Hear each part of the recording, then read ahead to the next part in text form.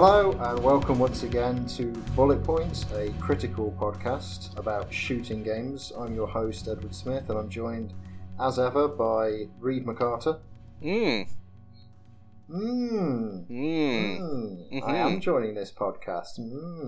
I'm locked in the closet. How are you feeling today, Reed? I'm alright. Ed. Yeah. You ready to talk games with me and Patrick?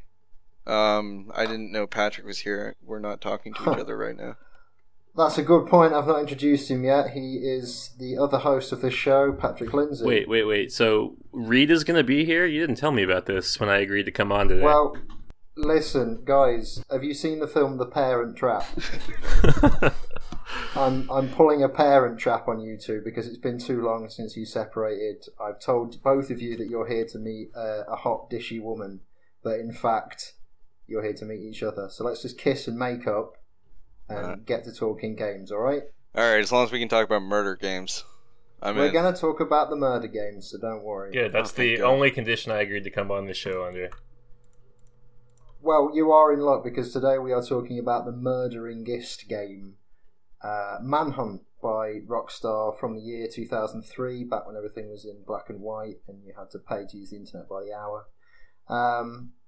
It is a third-person stealth action adventure game. It's kind of a broad church, I guess, in terms of genre, where you play a formerly convicted felon who is released onto the streets of a decrepit industrial waste ground of a city and ordered by a shadowy figure known as the Director to kill people on camera so that those murders can be sold as part of the Director's snuff film enterprise. It's very bloody, it's very violent. A lot of the kills are filmed in close-ups and are performed using things like bats, plastic bags, shards of glass, sickles, but there's also, in the later stages, a lot of guns, pistols, assault rifles, shotguns, etc., and you can blow people's heads off and things like that. It's all very X-rated, especially 13 years ago.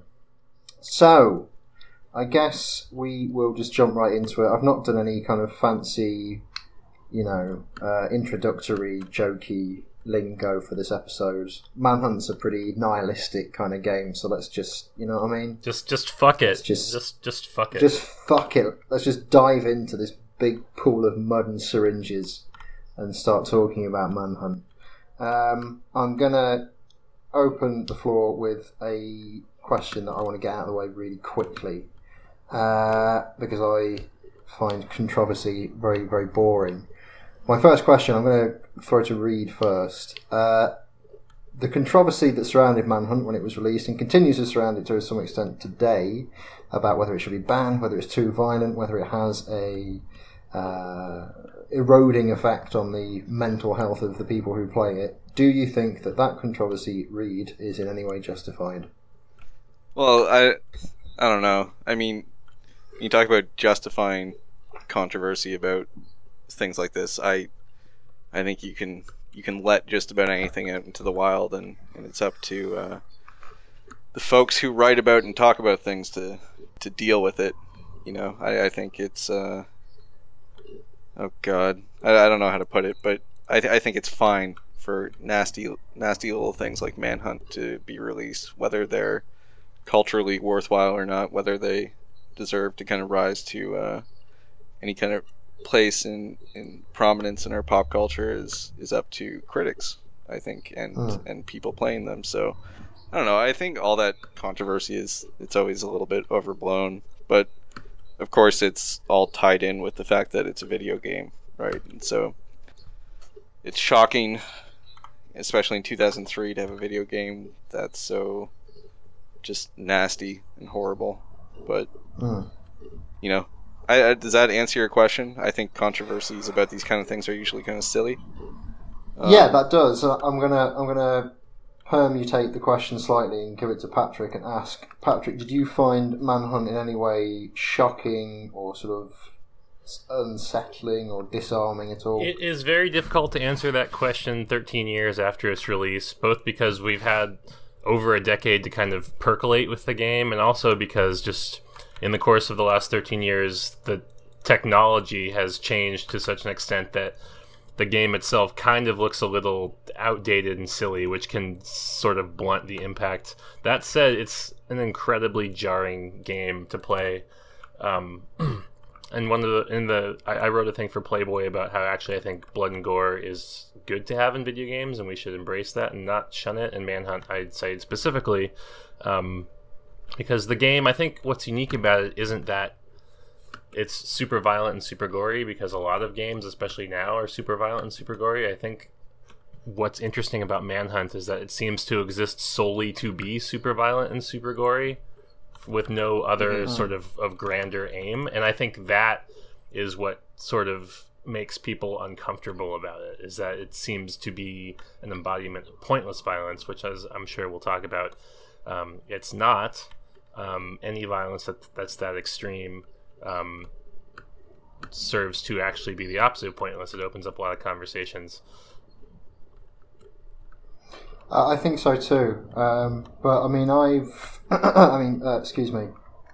Manhunt's recently been released for the PS4, and I've kind of thrown my hat into the ring and written an article about it. And I've read a lot of other articles written about it, not just recently, but over the past 13 years or so. And people talk about it as, what does it say about violence in media? What does it say about violence specifically in video games? What does it say about our willingness to either engage or observe violence? Blah, blah, blah. I personally struggle, I think, to kind of use Manhunt as a sort of catalyst for those big questions, because to me it's just such a harmless, daft, kind of knowingly crass and removed video game, and that's why I like it. I think is because it is shit is as shit does. I don't know. It's just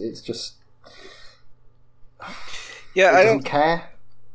I don't know. I'm probably opposed to you on that front.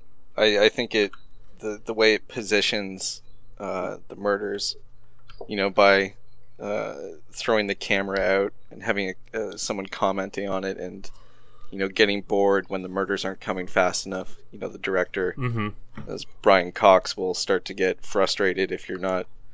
I think it probably reflects on how high your score is. How interesting your kills are and how quickly they're coming. But he'll start getting bored if you take too long sneaking around and don't give him action.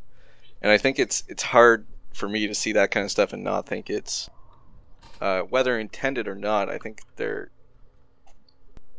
comments made about this game and kind of what it seems to be saying, I think, are warranted. Yeah, absolutely, and I can tell you for a fact, because I spoke to one of the creators of Manhunt. I can tell you for a fact that it definitely was intended. Yeah. Manhunt originally was going to be a first-person game, but when they came upon this theme of snuff movies and voyeurism, they shifted it to third person because they wanted you to feel like you were watching this character, as opposed to sort of occupying him. The whole idea was, how much are you willing to watch? How much do you want to see these things? So it's absolutely a conscious decision on behalf of the game makers. My opinion on it is contrary. But for me it falls into, I think, kind of category of games of sort of trying to say something and not quite managing it, or I struggle to take Manhunt that seriously. And I also think that the debates about violence in media, violence in games especially, ones that I find quite sort of reheated and a bit dull. I've never really been particularly shaken by any violence in games. I've never really been particularly provoked by it mentally or whatever.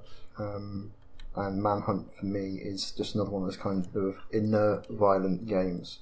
Patrick, what do you think? I would agree with that. I don't know if this was the intention of the developer or if this was kind of fed to us by the response. I think in a lot of ways it's kind of trying to recreate the Doom argument that we got back in the 90s. Obviously Doom was kind of panned for being super violent and having a corrupting influence. The thing is, Manhunt kind of it has the potential to say some really interesting things about what we're willing to tolerate as players, as viewers, and as sort of cultural actors, but it takes way too many steps to kind of blunt its own impact, I think. Whether that's in the name of being safe or for design reasons, I don't know. But it's really frustrating because the game will go kind of like 2/3 of the way there and then sort of pull back right at the last minute. Or at least that was my experience with it.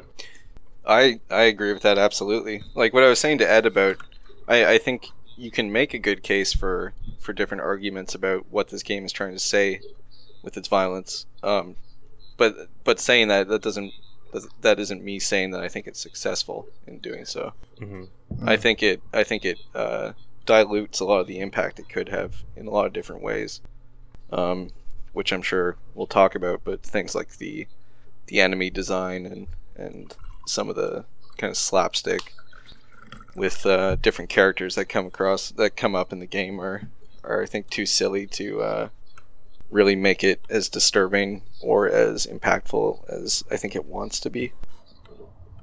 Yeah, well, I think that as well, but I think that that's very, when you say dilute or when you say, it comes close, it makes it sound as if maybe the people making the game had a sort of blind spot to that stuff. I don't think they did. I think that the game is very deliberately what it is. I think that the enemies are chosen and designed very specifically. The person that I spoke to was talking for a long time about, how this was meant to be a game about violence and our susceptibility to received information on this kind of stuff. So yeah, maybe you're right. Maybe they kind of didn't realise that they were talking down their own idea a little bit. But for me, Manhunt is always just going to be a kind of really great, violent, knockabout kind of game. Well, yeah, I mean, I should say you're reading because I just read this article, and I'll link Ed's article and a few others that have come out in the last week or so. But you kind of likened it to just sort of like kind of schlock, right? Just kind of. Yeah, I suppose. Sorry, go on. No, I was going to say you call it like a video game nasty, right? Yeah, I mean, I'm not the first person to think of it that way. Yeah. No, and I think that's a part of the tone, but you appreciated that tone, whereas I think that stuff took away from. Anyway, I'm just trying to contextualize. Yeah, no, I've got a slight soft spot for anybody who can, who just sort of like does violence well and does it with kind of a bit of knowing and a bit of a grin. One of my favourite, well, not my favourite movies, but a film I like very much is Apocalypto. Because the latter half of that film is just Mel Gibson kind of trying to think of different ways to kill people. There's like one gets chewed apart by a jaguar, one gets stung to death by bees, one falls off a waterfall. And it's just kind of the machinations of somebody thinking, what would look good on camera? What would look flary? What's a kind of impressive way to off somebody? And it's fun. It's just fun. And if you're a sane, normal, rational person, you can quite easily separate what's happening on that screen to what's happening actually in your living room and in your own head. And Manhunt to me is exactly the same. It's how can we've got fascists, white supremacists. We've got like these drugged out gang members. We've got all these murderers. We've got these crazy guys dressed as a pig. How can we fuck them up? What can we do to just fuck them up and kill them? What would look good? And that's the kind of essence for me of Manhunt, and I find it just boisterous and charming, and I enjoy it just because it's so willing to roll in mud. Yeah, and I think one of the things you really have to give it credit for is so many games are really violent and have really well designed violent interactions, but sort of try and ignore the fact that they do. They almost kind of make you feel ashamed for liking violence. I mean, we've talked on this show several times about how when we enjoy when a game does, an exploding head sound really well, and we all kind of feel a little icky about saying that afterward, but Manhunt sort of takes the other approach, and it's just like, no, man, fuck it. Like that's what you came here for. We're not going to hide it behind anything. That's just what we're going to be doing here. Yeah, and because of that, I've heard people. I mean, I even said it at the start of the show. I've heard people describe the game as nihilistic. It's just a kind of, we give up on you if you want to have violence, have violence. But I don't necessarily see it as nihilistic. I think that there's a kind of painstaking amount of work gone into Manhunt, and also it has got something that's not talked about much with Manhunt. Is it has semblance of a story. In the end of the game, you kind of save the life of somebody who saved your life, and then you go and reap revenge on the person who's been making you do these things, and there's a kind of slight redemptive angle in there, which I think kind of saves it from nihilism. If everybody kind of died at the end, or something like that, then that would be nihilistic. But I think Manhunt has got a little bit more heart than that, and that's important. You could argue that it's nihilistic because once he's free of the, at a certain point in the story, he's free of the director, and then he decides to go and kill the director, the guy making the snuff films, who was manipulating him for 3/4 of the game. But the fact that he goes and he has free will again, and he, continues doing exactly what he was doing before, you could read that as being a little bit just kind of who cares. Yeah, it's just garbage. Do you think? I don't know. I'm putting it out there. I'm also hesitant to read too much into that, especially because the game is very clear from the start up to that point that there's really he's not meant to be a redemptive character. James Earl Cash, who is the player character, is a death row inmate, which is actually how the game starts. And yeah, he's just murdering because that's what he's told to do. He's not really fighting for anything. There's no carrot. There's no real carrot that you're chasing. At least not for a large portion of the game.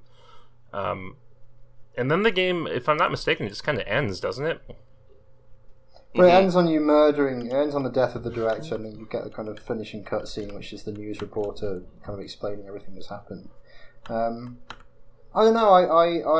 I think that the story just takes the edge off Manhunt a little bit in a good way. I think that there is a redemptive element. I think that even the opening cutscene says, you're getting a reprieve.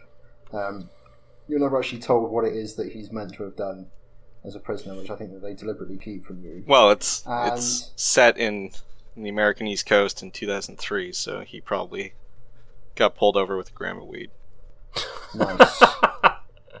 Yeah, yeah, that would be that would be death row. Yeah, Commonwealth high five.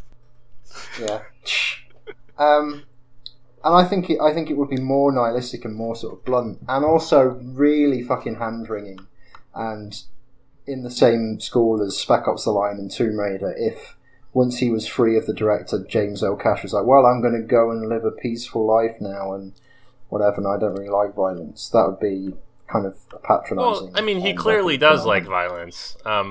Yeah, but I take his sort of turning on the director and killing the director as you never really get the impression that it's the violence that Cash is really opposed to. He doesn't have a lot of those moments or any of those moments that you see in a lot of other games. You mentioned Spec Ops, and I think that's a really good one, where there's no James Earl Cash introspection moment. He's never really stopping to think about the nature of what he's doing. He's just doing it. And I think that raises a question which I think warrants kind of discussion is, do you think that a game like Manhunt needs a point or a broader context or a narrative through line? Is it not just enough for it to be sort of this kind of carnival funhouse of murder? Well, Reed, sorry. No, I mean, I was just going to say, considering that I think it doesn't really follow through with what I was kind of seeing it going toward, kind of talking about nature of control and surveillance and everything. Considering I think a lot of that kind of falls flat, it almost works better as just this kind of, mud and blood. Just take it at face value. House. Yeah, just go and feel shitty and play this thing for a while, and, has its own little aesthetic that you can indulge in and then leave. I don't know if it needs much of a story to it. The main character is not much of a character anyway. I think he's got a total of 5 lines of dialogue in the entire game. It's actually weird when he talks. The first few times I wasn't sure if it was him speaking, because he doesn't talk at all for the first however long. Yeah. No, I think that these games do need some sort of broader point and some emotional narrative through line, because otherwise I don't quite know what I'm playing for. I mean, I'm not someone who needs the release of virtual violence. I'm not somebody who finds it, Cathartic. Cathartic by itself. Mm-hmm. I think violence does need a context in order to be either, emotionally resonant or even just plainly enjoyable. I can't just, because when I think of violence, just violence, I think of something like Space Invaders or fucking like Asteroids or something, where you're just shooting with basically no idea of what or why. And even some of the latter day Call of Duties are very guilty of that.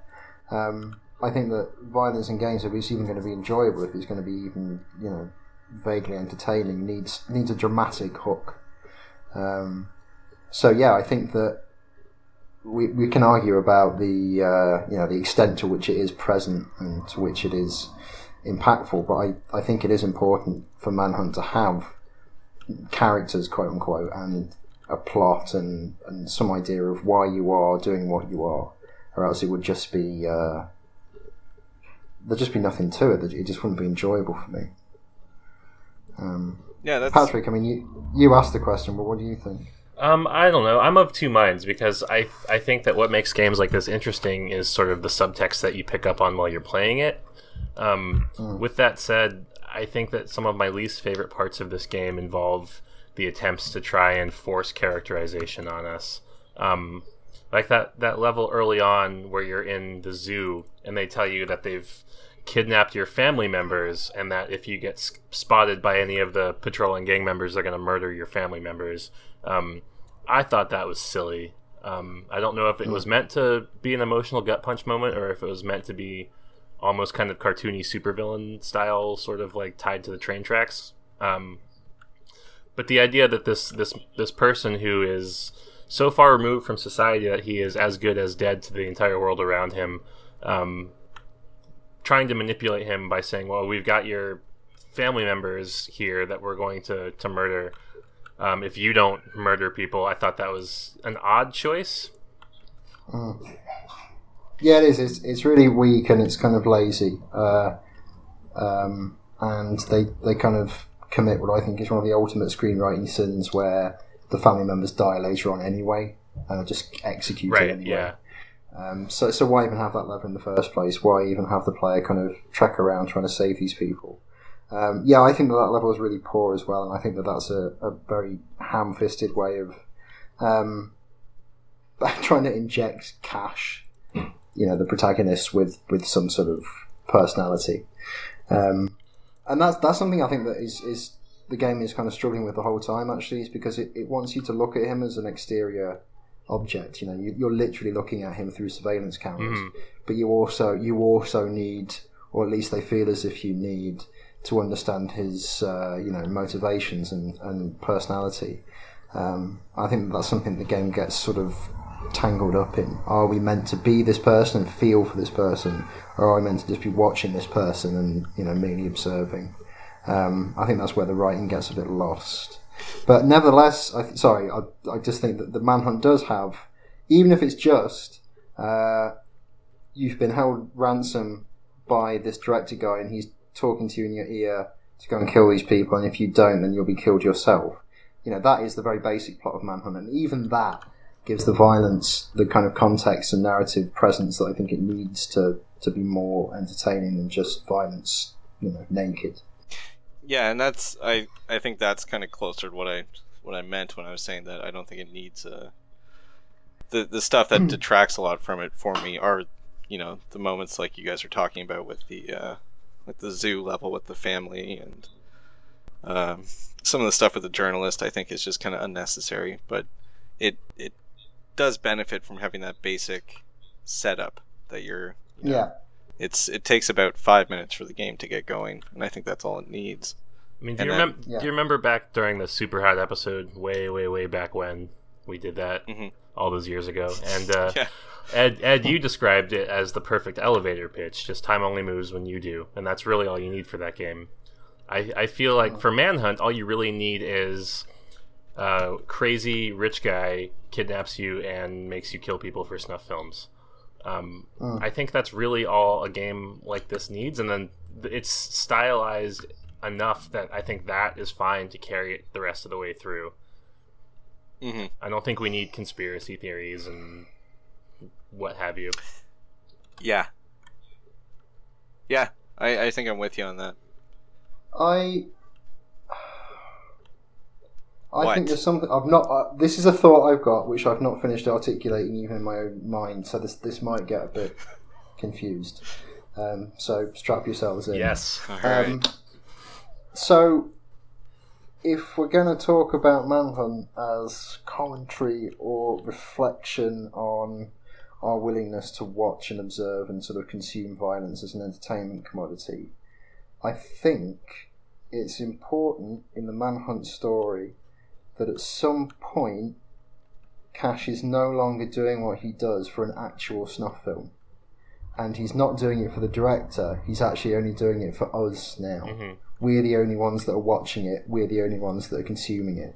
So when he breaks away from the director in like level 12 or 13 and goes off on his own personal vendetta, you know, he is now performing, in quote marks, only for us. The director is no longer present. This is not being filmed for a snuff movie. This is just us watching. And I think that if the game is trying to talk to us about how much we're willing to watch and, again, consume violence, that's an important narrative moment. If he'd just been making a snuff film the entire time, it puts us at a further distance. Do you see what I'm driving at? Yes. Yeah, no, absolutely. Because it makes us into his only audience at that point, and makes us kind of implicated, I think, more than when we're watching him perform for the director. So I think it is an important narrative bent. And also, I still, you know, I used the word redemptive earlier on, which is maybe a little grandiose, but I think that what does just prevent Manhunt from sliding into easy nihilism and absolute gratuity is that it has got at least a kind of like 3-act plot structure. You know, it's got our story. It's not just pornography. Mm-hmm. It's got something happening. You can tell the story of Manhunt without mentioning necessarily in detail any of the kills. You can say he's released from death row, this journalist finds him, he discovers who the director is, and then he goes and seeks revenge. You know, the story of Manhunt doesn't necessarily hinge on the fact that he kills all these people with all these different weapons. I think that's important. Yeah, so I'm thinking about this more and more, and I don't know if I'm supposed to come into these episodes with a definite opinion, but you're winning me over more, Ed, to your way of thinking about this game. But I think a lot of where a lot of it starts to fall down a bit is just in the construction of the minor characters, like the enemies that you're fighting.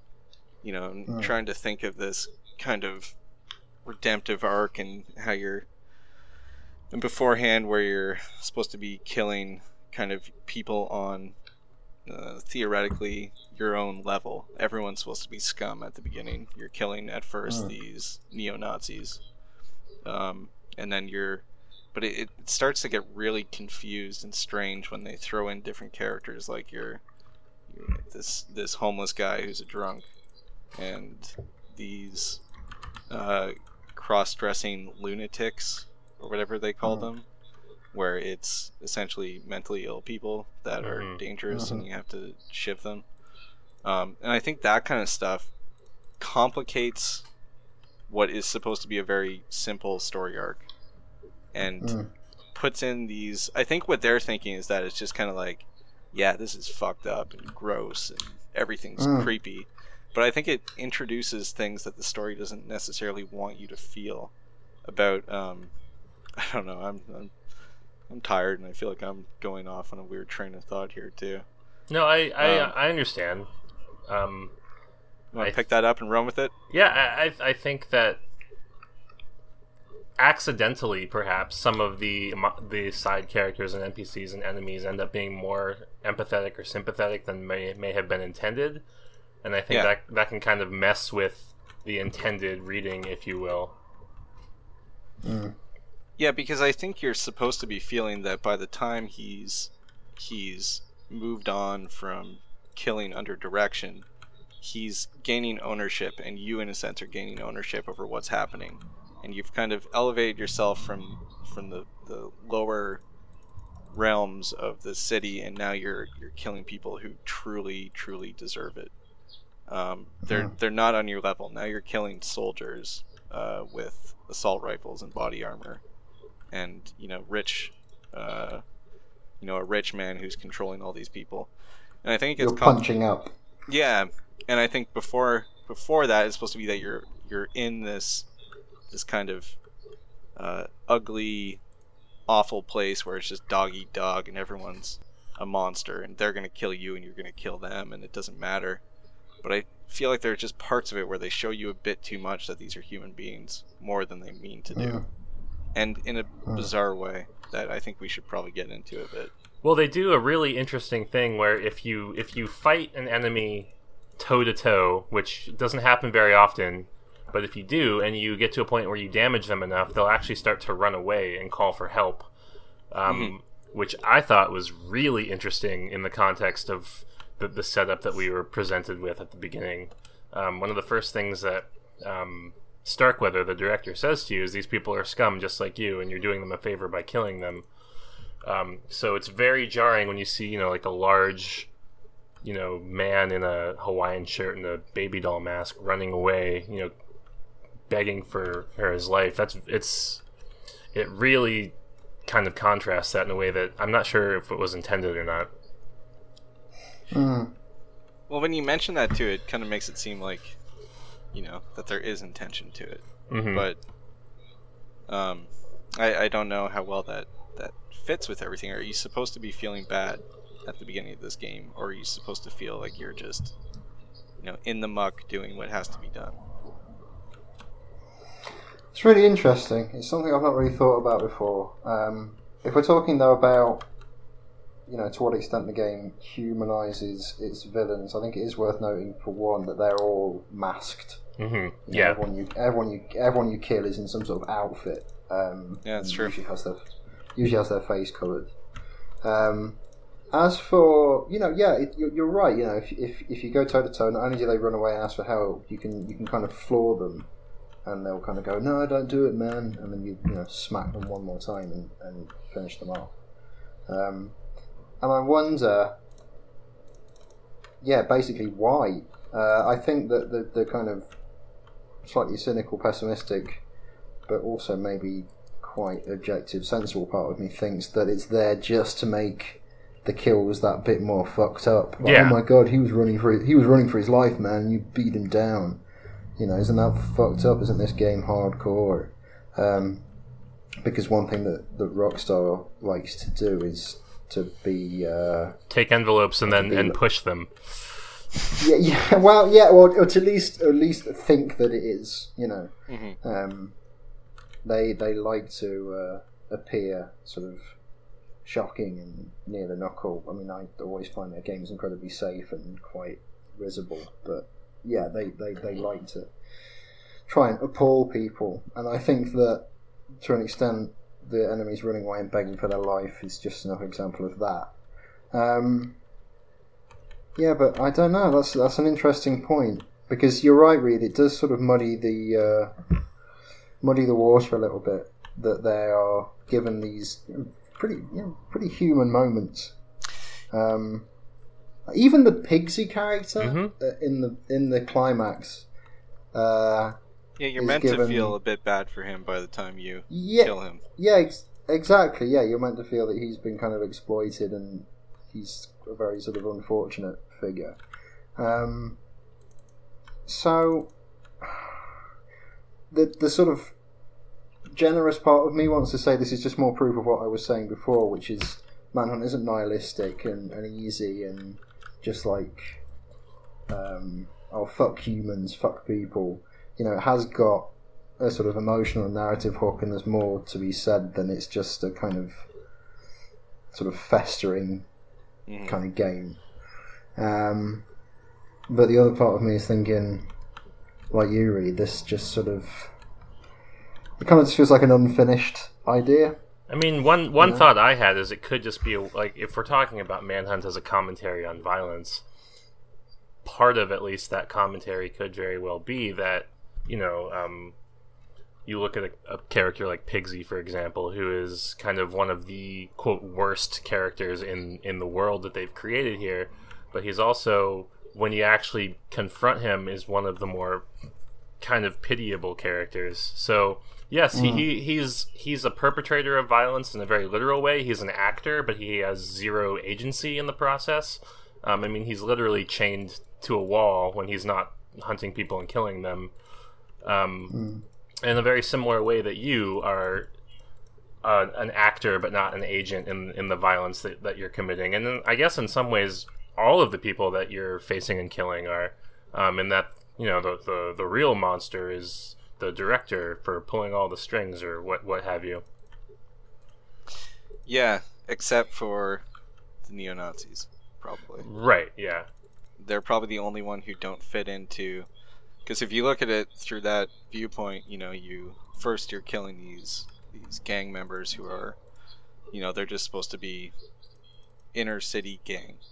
That's their identity. So, the real life parallel is you end up talking about disadvantage and like economic disadvantage and so forth. And then you have, the mentally ill people who are for some reason all homicidally violent, so they're not really at fault in the same sense. You have motivation for both of those groups, and same thing with this Pigsy guy, same thing with the private soldiers, they're being paid, but the neo-Nazis are the only ones who are just violent, which leads me to that makes me wonder if that was just Rockstar trying to kind of brainstorm different gang archetypes that they could use.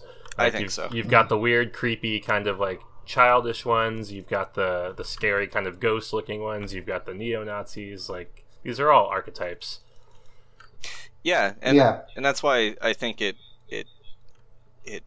disturbs the reading, the different readings you can get from this game. And that's kind of what I was talking about before, about it just being kind of feeling like it's a little bit just trying to be gritty. In sort of the new metal sense that it understands grittiness, like the whole thing is, it's like a fucking Korn album cover, It really is, yeah. And I think that's like that was their purpose, and I think that interferes with it.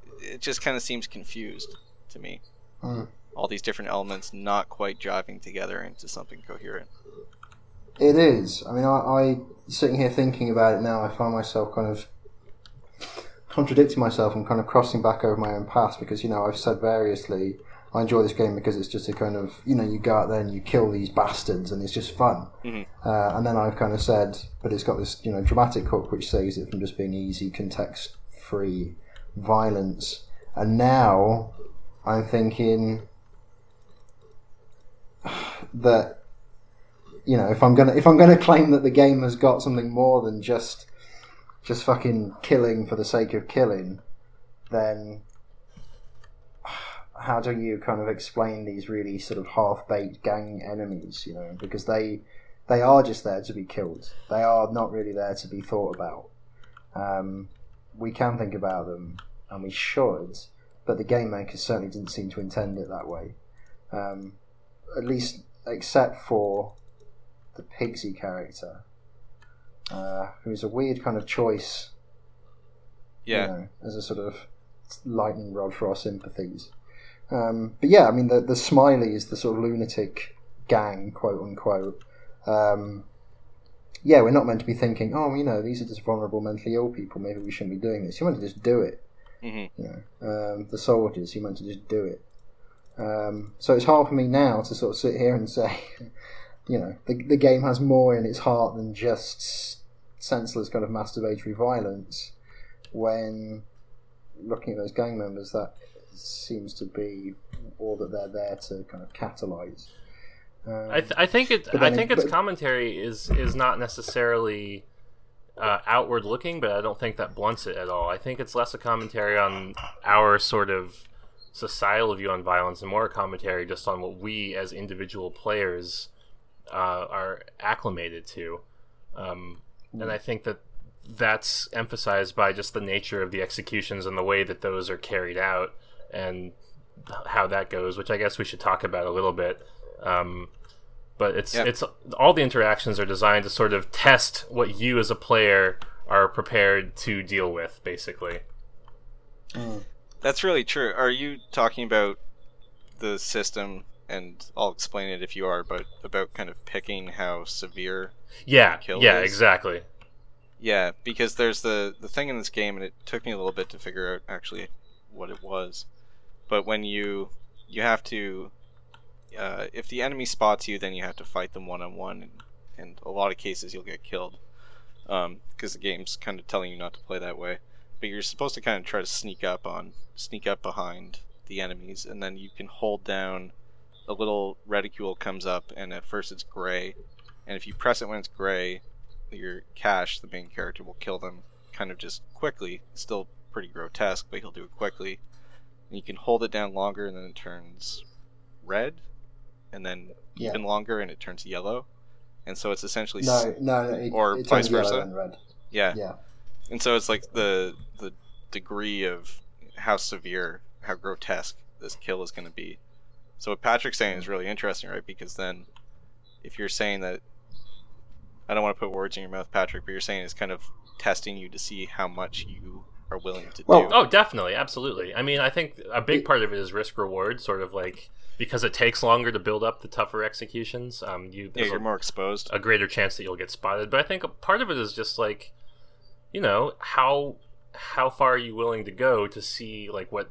Because I know personally, whenever I executed somebody with a new weapon, hi FBI, but whenever I executed somebody with a new weapon, I would always try and see if I could do the most brutal one first, just out of curiosity. I just wanted to see what it would look like to, gouge someone's eyes out with a shard of glass, for example. Which, yes, in the video game is actually one of the things that you can do. Yeah, hi FBI. Yeah, and I also do that, and I find myself when I play Manhunt. I mean, you get the most points at the end of a level. You get the most stars on your kind of in-game snuff movie if you performed lots of sort of red tier executions. But I actually find myself personally, deliberately mixing it up. So doing a few kind of white ones, a few yellow ones, a few red ones, just to kind of keep it varied and different for kind of my own viewing, because you want to see all the different things that all the different weapons do. All three kind of tiers of execution. I was gonna say, like, what's our question around this?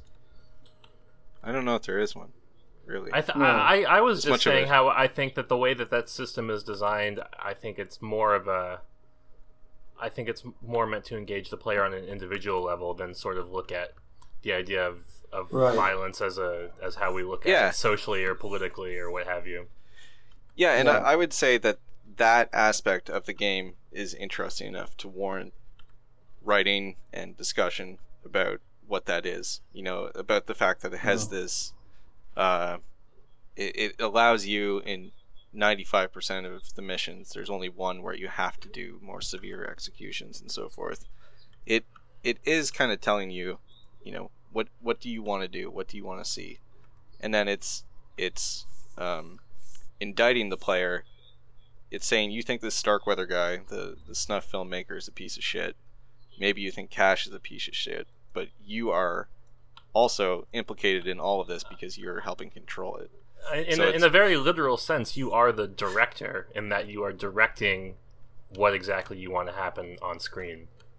Yeah, and so I think in that in that contained, just mechanical sense, it's doing the same kind of thing that every fucking game does now. But the big BioShock thing of saying, hey, like, are you in control of this? What is your mental process going into this game?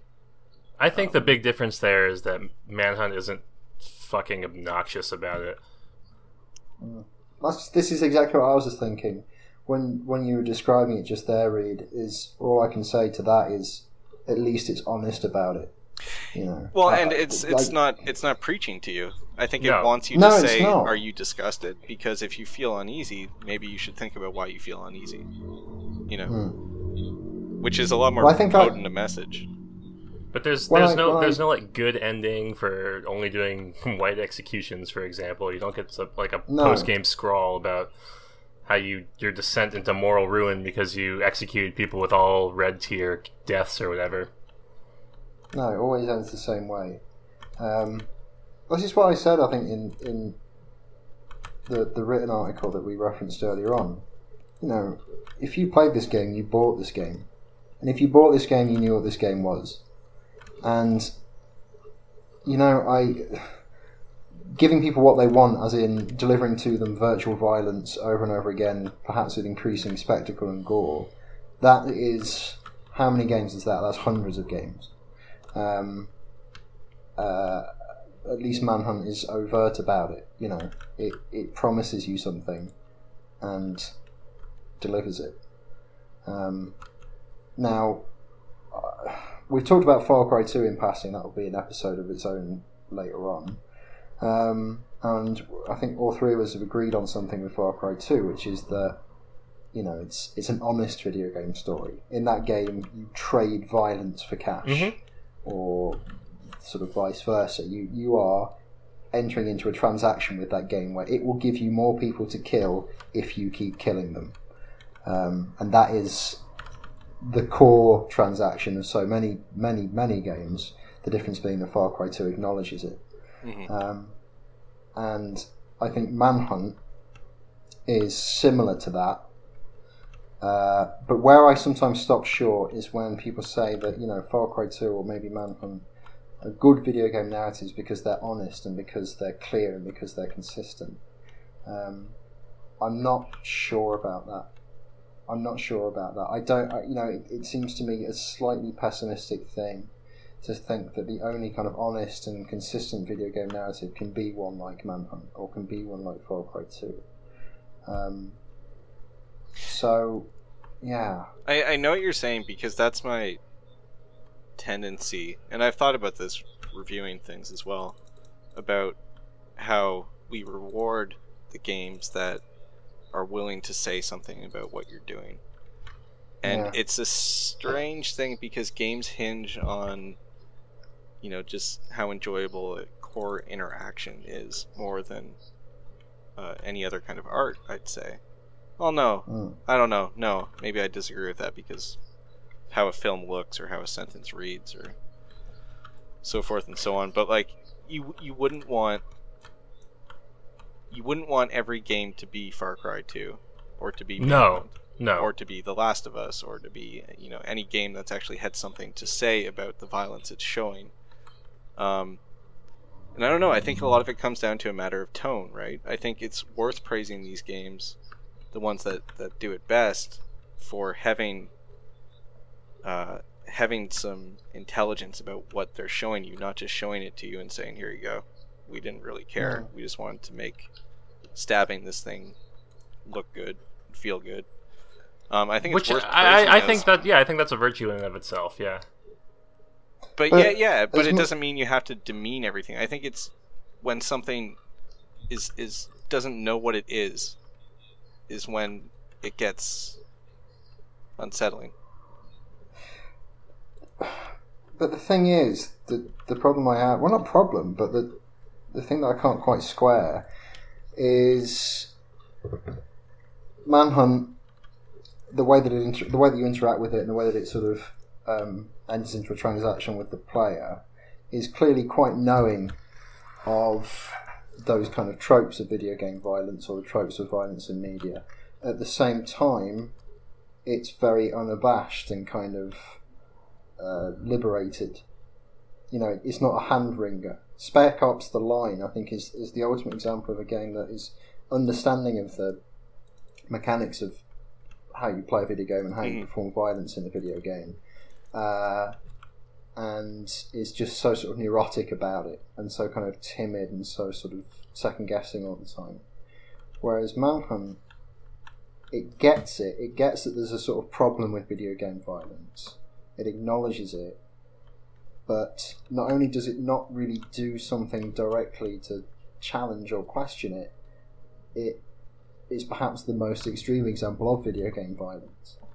So it's just the more we talk about this game, it's more and more questions. You know, I kind of it's such a hard one to sort of get your head around. That's how I felt as I was playing it, and by the time I finished, end of last week or so, and I honestly can't tell you what I think of this game in a very clear black or white sense. I think it's very messy in a lot of ways, and it's a good thing in a sense. I was kind of a little bit skeptical about why we were going to do this game, and I think it's really worth talking about because there aren't really any easy answers, you know, to what it's showing you and what it's saying and what it's suggesting about violence in games and games in general, and et cetera, et cetera. I must say that I kind of had the opposite experience with Manhunt. I mean, I played it when it first came out, and I was 13 years old, so I shouldn't have been playing it. But every time I played explains an awful lot, Ed. Yeah, have you seen my hockey mask collection? Every time I play Manhunt, none of these questions are going through my head. Like all of this discussion we're having is very after the fact, and it's stuff that occurs to me, I guess, you know, if I sit and think about the game. When I'm playing it, and even when I first played it, I just enjoyed it. You know? Mm-hmm. I've always just enjoyed Manhunt, and I've always just kind of taken everything at face value and not really worried about, you know, whether the enemies are humanized too much or dehumanized too much, or whether it says something about the media or about violence. I've never really worried about that. I've always just enjoyed it.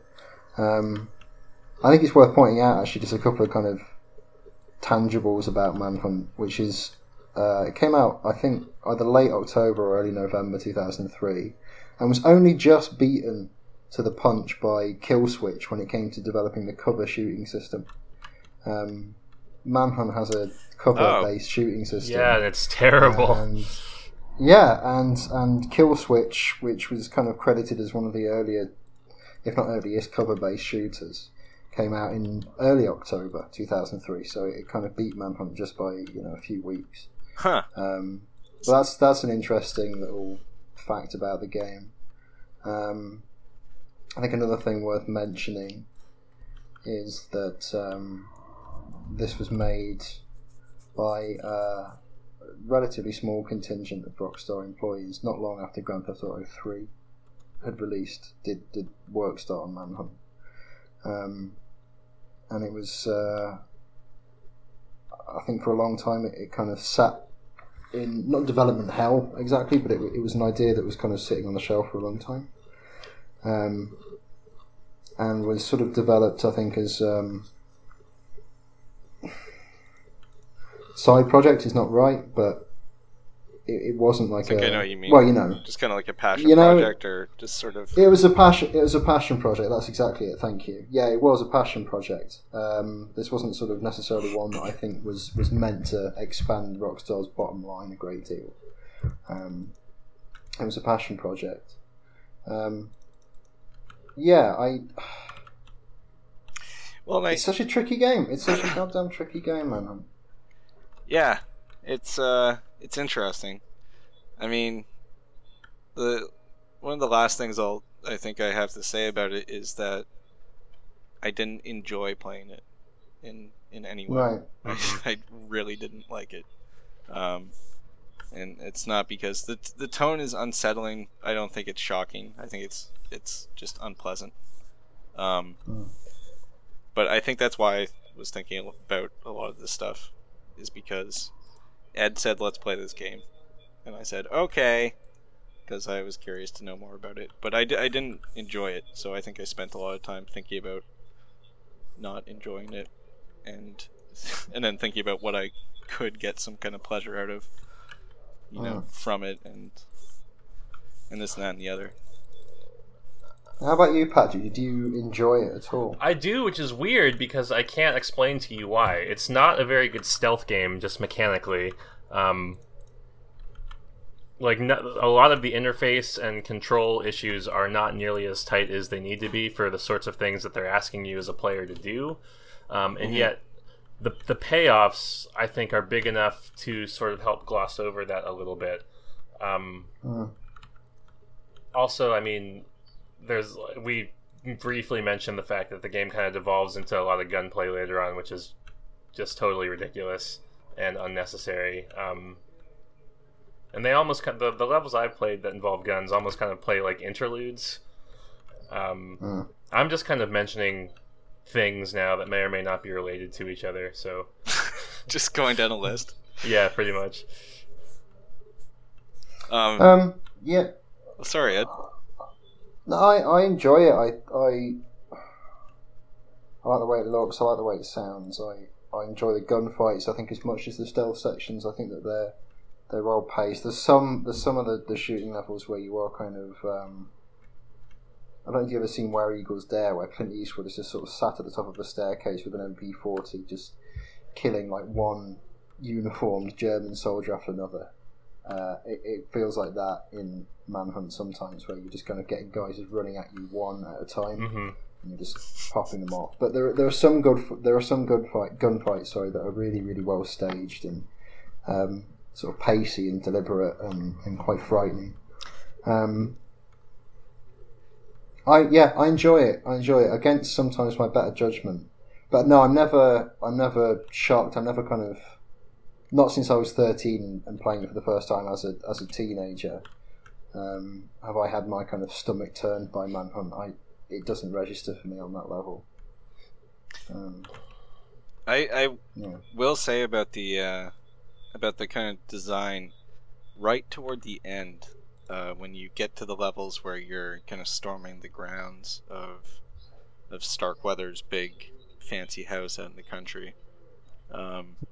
That is when the actual design of the combat and everything really gelled for me, because you end up using the guns a lot, and I actually thought they were all right, because you have this payoff with the guns where if you use them, they're loud enough that everyone's going to come running, and so it forces you to kind of find positions and make snap decisions about whether it's better to expose yourself. Not like that. Jesus Christ, Ed. Whether to make yourself visible and try to kill someone quietly, or to take a shot and have a bunch of guys run at you and maybe run out of ammo and everything. And it almost felt like this kind of slow, clunky Hotline Miami in those sections. And I thought toward the end, it kind of, when it's not just here's a ton of levels where you're using kind of improvised weapons that are melee, or you're using guns, and when it kind of finds a balance where you're using both and you're making those choices, I think that the whole game was kind of like that. It would be a different game, and would feel very, very different. But I think that kind of stuff is actually really interesting design. I think so too. I think Hotline Miami is a really great comparison, and that hadn't occurred to me before. Yeah, absolutely. And it does encourage you to think. I mean, if we're being super generous, I think, to Manhunt, and we're talking again about representations of violence, I think that it's a game that, more than a lot of first-person shooters might, encourages you to think before you kill. You have to kind of stalk. You have to choose where you're going to do it. You have to decide when to use a gun, when to use a melee weapon. It's a more kind of cognitive act than in a lot of games where killing is quite blithe.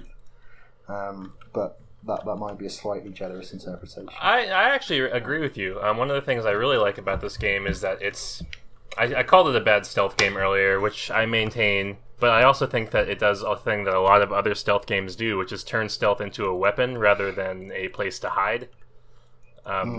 Yeah. Stealth isn't just sneaking around hiding from enemies and popping out every now and then. It's you're choosing how to best use your environment to your advantage. So you're turning what's essentially a weakness, which is you're surrounded by people who want to kill you, into a strength, which is I can knock on this wall and hide over here, and these guys are going to come running, and then I can pick them off one by one.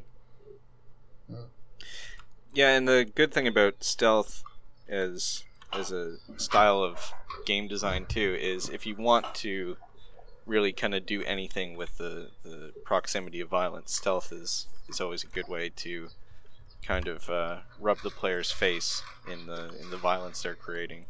You know, even no matter what kind of message you're trying to send, as long as you want to say, hey, look at this. It's not, it's not a Call of Duty where you're shooting guys from, half a room away. You're getting up close to them and having to see what violence looks like.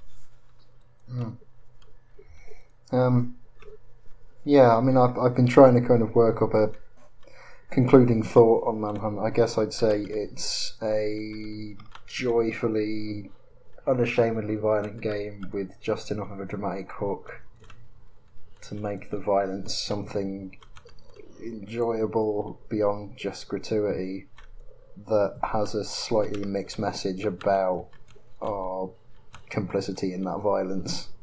But even that's not a very good Jerry Springer final thought. Fucking hell. Why don't you make this the final thought?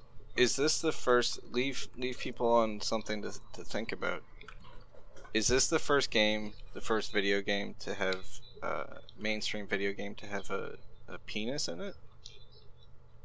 Does it have a penis? Oh yeah, Pigsy's naked, isn't he? Thank you for listening. I'm Reed McCarter. That's my final thought. It's not. Oh. Sorry, it's not. Okay. Sorry. Never mind.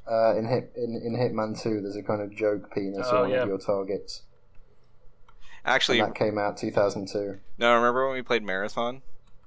That Elephant Man thing? The first video game penis, Marathon, 1993, 4, or whatever. They had to make it purple, though, to get it past the censors. What a show. Oh, God. Yeah, what an ordeal this has been. Yeah, I think we usually come into these episodes and we've kind of got things to say and we've got like a fairly unified opinion sometimes, but Manhunt is a real nest of fucking vipers. There's tons to say about it. It just doesn't really brook a general consensus. Yeah. Exactly. Yeah, it's a game that you could, I think, kind of talk about endlessly. I think ultimately it comes down to what are your thoughts on game violence for the sake of itself. Have either of you played the sequel? No. I have not, no. I did. I mean, I had to play the European cut, and it was one of the, I think maybe 2 or maybe 3 games that ever got banned in Britain. Was Manhunt 2. And it stayed that way for a few years until Rockstar released a very sort of, by Manhunt standards, a very kind of truncated version where all the executions are slightly obscured by sort of like screen tearing and like RGB effects and stuff like this. Which was a shame. But it's an interesting game as well, Manhunt 2. If either of you are inclined, it's worth it, because I think it goes a lot further on the sort of introspection angle. The kind of climactic levels of Manhunt 2 are basically the character versus his own personality, like quite literally. You're in a battle with your evil half self. So yes, it walks that road a lot more than the original does. I'd actually be curious to see footage of censored Manhunt, because I could see that being more disturbing. You can see, it's all on YouTube. I think you can see the censored version of the Manhunt 2 executions and the uncensored versions as well. No, the censored versions are sort of, again in quote marks, easier viewing because they are very censored. Oh, okay. It's like incomprehensible. Oh. Yeah, because they had to do a lot to get that game released here, which is strange because the BBFC, our regulatory body, is actually quite permissive. Usually, but yeah, Manhunt 2 got up their nose for some reason. I can't help but wonder if Manhunt 2 was received so harshly just because of the reputation of Manhunt 1. Yeah. No, they may well have been. I'm sure. I mean, if nothing else, this game is very interesting as an example of a game that a lot of people may not have even cared about if it wasn't. I mean, it was Rockstar, so a certain segment of people would care about it. But I don't think it would have nearly the name recognition if it wasn't for the attempts to censor it and ban it. Absolutely. I think that helped it along a great deal. I know we need to kind of close off, but there's an interesting story just on that line about the first Grand Theft Auto, whereby, as far as I'm aware, there's a sort of public relations guru in the UK, Max Clifford. I don't know if he's got any sort of notoriety abroad. He's now actually he's now facing charges for child sex abuse. So yes, but in the late 90s, he was the sort of Britain's PR guru, and I think it's said that Rockstar approached him to deliberately stir up controversy about Grand Theft Auto on their behalf in order to boost sales. So he would, encourage people to go into the papers and speak out against it, and in doing so, help the game become successful. And I think that's what happened with Manhunt. Not deliberately, like with the original GTA, but certainly vicariously. Yeah. Well, it's a good strategy. Nothing makes something that may have been uninteresting more interesting than hearing it's too much for you to handle. Yeah, exactly. It's a dare. Exactly. Yeah, exactly. It's that kind of Halloween, say Manhunt into the mirror 3 times kind of thing. Okay, so I guess we'll kind of agree to not have any agreement on Manhunt. It's just we don't need a. No, I know. No, we don't need a closing consensus. It's just a kind of open book, that game. Yeah, that's never the point of this show, right? It's never the point is to say this is what to think about this. It's wait, what? It's just... Oh, sorry. To tell people what to buy. Yeah. whether it's worth their money. Speaking of, if you do feel after listening to the show inclined to buy and play Manhunt, don't do it on PC. Yeah. Yeah, it's a troublesome version. See, Patrick, I thought you were going to segue there into if you feel like contributing financially to this podcast. Yes. you can now donate at bulletpointspodcast.com. You can. That is a true thing. Yeah, that's what I thought your segue was going to be. That would have been very graceful. It should have been. Yeah. Now I kind of. Patrick is telling people what not to spend their money on. Can we start the recording over so that we can? Let's do the whole episode again. Yeah. Right. Okay. Well, this is edited on to the end of our second version of the show. We've now been sitting here for 4 hours, and that was Manhunt. So we're going to sign off, I guess. As usual, you can find us on Twitter. I'm Ed Smith, and I'm at most sincerely Ed Reed. Find me on Twitter as well, at Reed McCarter. And Patrick. Also on Twitter, at Han Freakin' Solo. And we have upcoming episodes on Binary Domain, on Doom, on anything else that we've got on the provisional list. We have lots of maybes coming up soon. Lots of maybes, yeah, there's lots of maybes. So if you like video games, they'll all be video games. Oh, 50 Cent Blood on the Sand is getting done as well. That is we are going to do that. Confirmed, yeah. Yeah, and of course, if anyone listening has an idea of something that they'd like us to discuss, then by all means suggest it. And from here on, because we've had a crackdown on our organisational structure, on the unions, these episodes will from now on be regularly available, updated on the 1st and 15th of every month. So a new episode on both the 1st and the 15th of every month, and you can find those all at Bullet Points Podcast, or is it at Bullet Points Pod? Pod, yeah. At Bullet Points Pod on Twitter. So again, thank you for listening. That was Manhunt. By all means, if you haven't played it, do go and play it. It's a very, very interesting game, full of juicy fucking murders. I'm Ed Smith, and thank you once again.